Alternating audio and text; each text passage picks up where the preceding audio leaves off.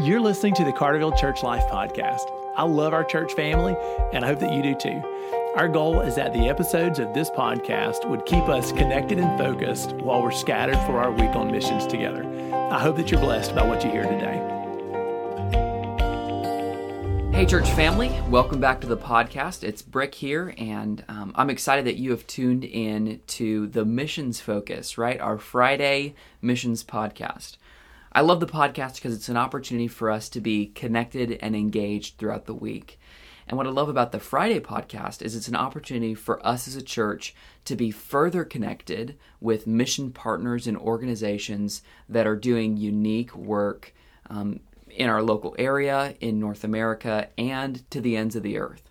So with me today is a wonderful friend and a great partner, Mike Napper. We're grateful to have him in, and Mike, I'm glad you're here. Hey, it's good to be here. Thank you so much for inviting me. I'm looking forward to seeing what God does through the Vacation Bible School this week and how that can reach into the other parts of the world. That's right. Well, and Mike, I appreciate you bringing up the Vacation Bible School because I want to share with our whole church family some exciting things that are happening.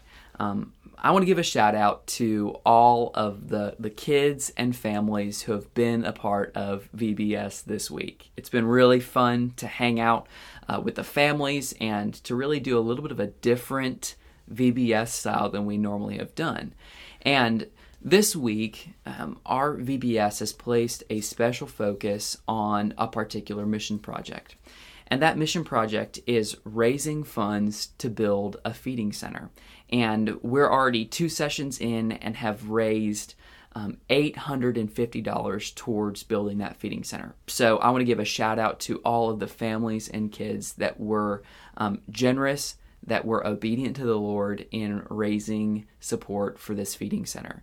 And what I want to do is, Mike, I just want to hand it over to you to explain a little bit more in your words about what the purpose of the feeding center is, because it's so much more than just physical food or giving a meal. While that's incredibly important, I don't want to diminish that, but if you could just explain to our church family and also to those that may have already heard about it in more detail of what a feeding center does and what's the purpose of it.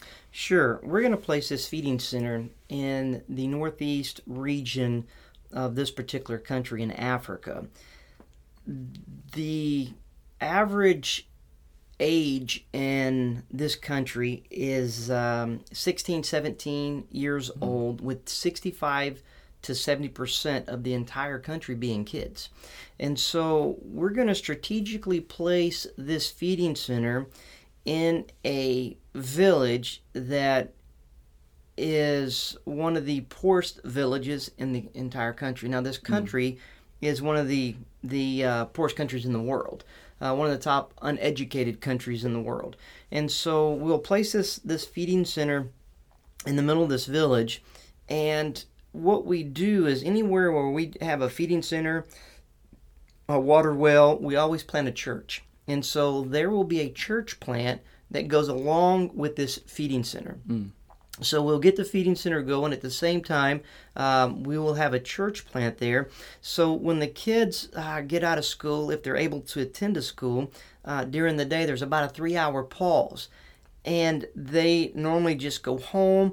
I've seen these kids pick leaves and eat them. I've seen them scavenge for bugs, termites and ants, and I've seen them literally eat these because there's no food really for them to have. So they will come to this feeding center. They'll get a hot meal each day, but because it's a 3-hour pause, we take advantage of this opportunity. So we don't just feed them physically, we feed them spiritually. So they will come, they will learn every day Bible verses. They will learn songs about God.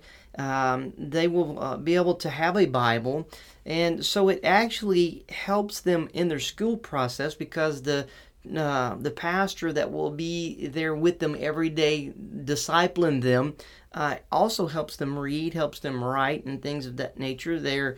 It's an opportunity for them to find a safe place that is loved and caring for the kids that will come. So they're getting not just a meal, but they're getting the Word of God. They're getting songs.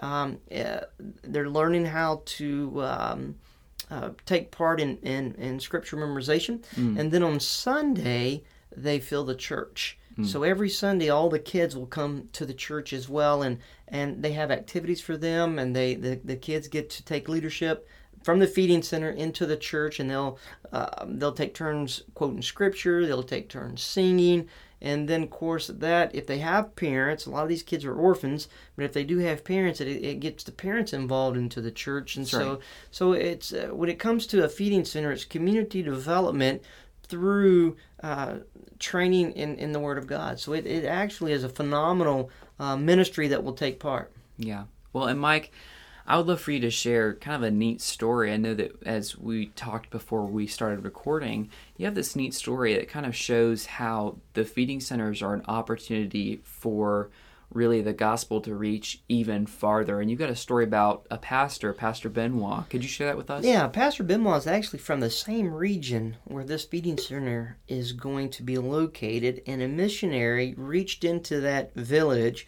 and started building a relationship with some of the teenagers. And Pastor Benoit and our Pastor Dudinoma from another church were two kids that received Christ as their Savior. They went through the same feeding centers, went through the same Bible institutions and things of that nature, but later became pastors and directors of schools and works with the government. And Pastor Benoit has actually now, he runs one of our schools, he runs multiple feeding centers, fixing to build a new orphanage, but he's also sent pastors out of his church to Togo. And now we have 2 feeding centers in Togo, we have 2 churches in Togo, we have 2 Bible institutes in Togo, and that ministry is now sending a missionary from Togo into Ghana.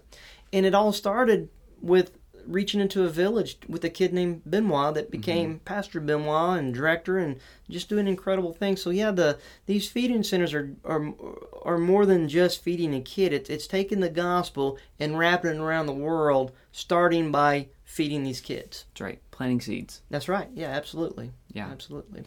And let me tell you one more story about a feeding center. In Togo, we have a feeding center, and we went into an unreached village, and we started doing vacation Bible schools with the kids there. And one of the girls that came, her name was Florence. She's 13 years old. Florence at the Vacation Bible School received Christ as her Savior. She asked to be part of the feeding center. We found a sponsor that would sponsor her to eat every day. And Florence started coming to the feeding center. Within 8 months, Florence became a huge leader in the feeding center. And she was part of it for about a year. And just last month, Florence fell ill with some type of infection. And within a weekend, she went into a coma, and she passed away. The Lord called her home. But Florence would have never heard about the gospel. She'd have never heard about Jesus. She'd have never received Christ as her Savior if it wasn't for this feeding center located in this village. And so it's an opportunity to edify the kingdom of heaven through feeding these kids. That's right. Wow. Well, I appreciate really the vision that the Lord has given you to create these feeding centers and to use them as an opportunity to really make the gospel known from country to country. So that's an amazing vision, and I'm really praise him for the work that he's done through these feeding centers. Now, as we conclude, I just want to remind our church that really we are so grateful that this feeding center, the vision for it, is put into stone as we are raising the funds for it. And but the work isn't finished, right? Because there's still work to be done. And so, especially when it comes to supporting the kids that come. So, Mike, could you share with us a little bit about that? Yes. Once we get the feeding centers built, it costs about $20 a month to feed a child every day. They get a meal every day. They're going to get school supplies out of that. They're going to get some medical out of that. And of course, they do hear about Jesus for a couple hours every day. And so it's a $20 a month investment into a kid's life that literally changes the course of human history when you look at Pastor Benoit and Pastor Dudinoma and Pastor Francois, some of these people that went through this. So we try to ask donors if they would to sponsor a child for $20 a month, 100% goes to that child. And we want to start with 25 kids in this feeding center, feeding 25 of them. So we need 25 sponsors that would like to step up at $20 a month and help these kids. Well, what a great challenge. And to me, it opens up the doors for members at Carterville to continue to partner with the Lord's work overseas. So really grateful for that. And thank you for sharing that need with us. I really believe that the Lord's going to do amazing things through the Feeding Center. All right. Well, Mike, I just want to say thank you. Thank you for stepping in and sharing in your own words some of the ways that the Lord uses these feeding centers. I'm really grateful that you've come on in. Well, thank you so much. It's good to be here. It's good to see these feeding centers being built in some of the poorest places in the entire world. And again, these feeding centers we're just seeing so much come out of them. Again, once they finish with the feeding center, we place them in our Bible institutes, and then they're trained to be pastors and missionaries, and so it's just incredible what one of these feeding centers will do in one of the poorest, remote places in the world. That's right. Well, church family, thank you for tuning in today. Thank you for listening to the podcast. And I pray that as you go about the rest of your day and the rest of your week, that you'll be sensitive to the Holy Spirit as He calls you to be generous missionally, and also as He calls you to be living missionally. So I pray that you'll go out as sent missionaries this week.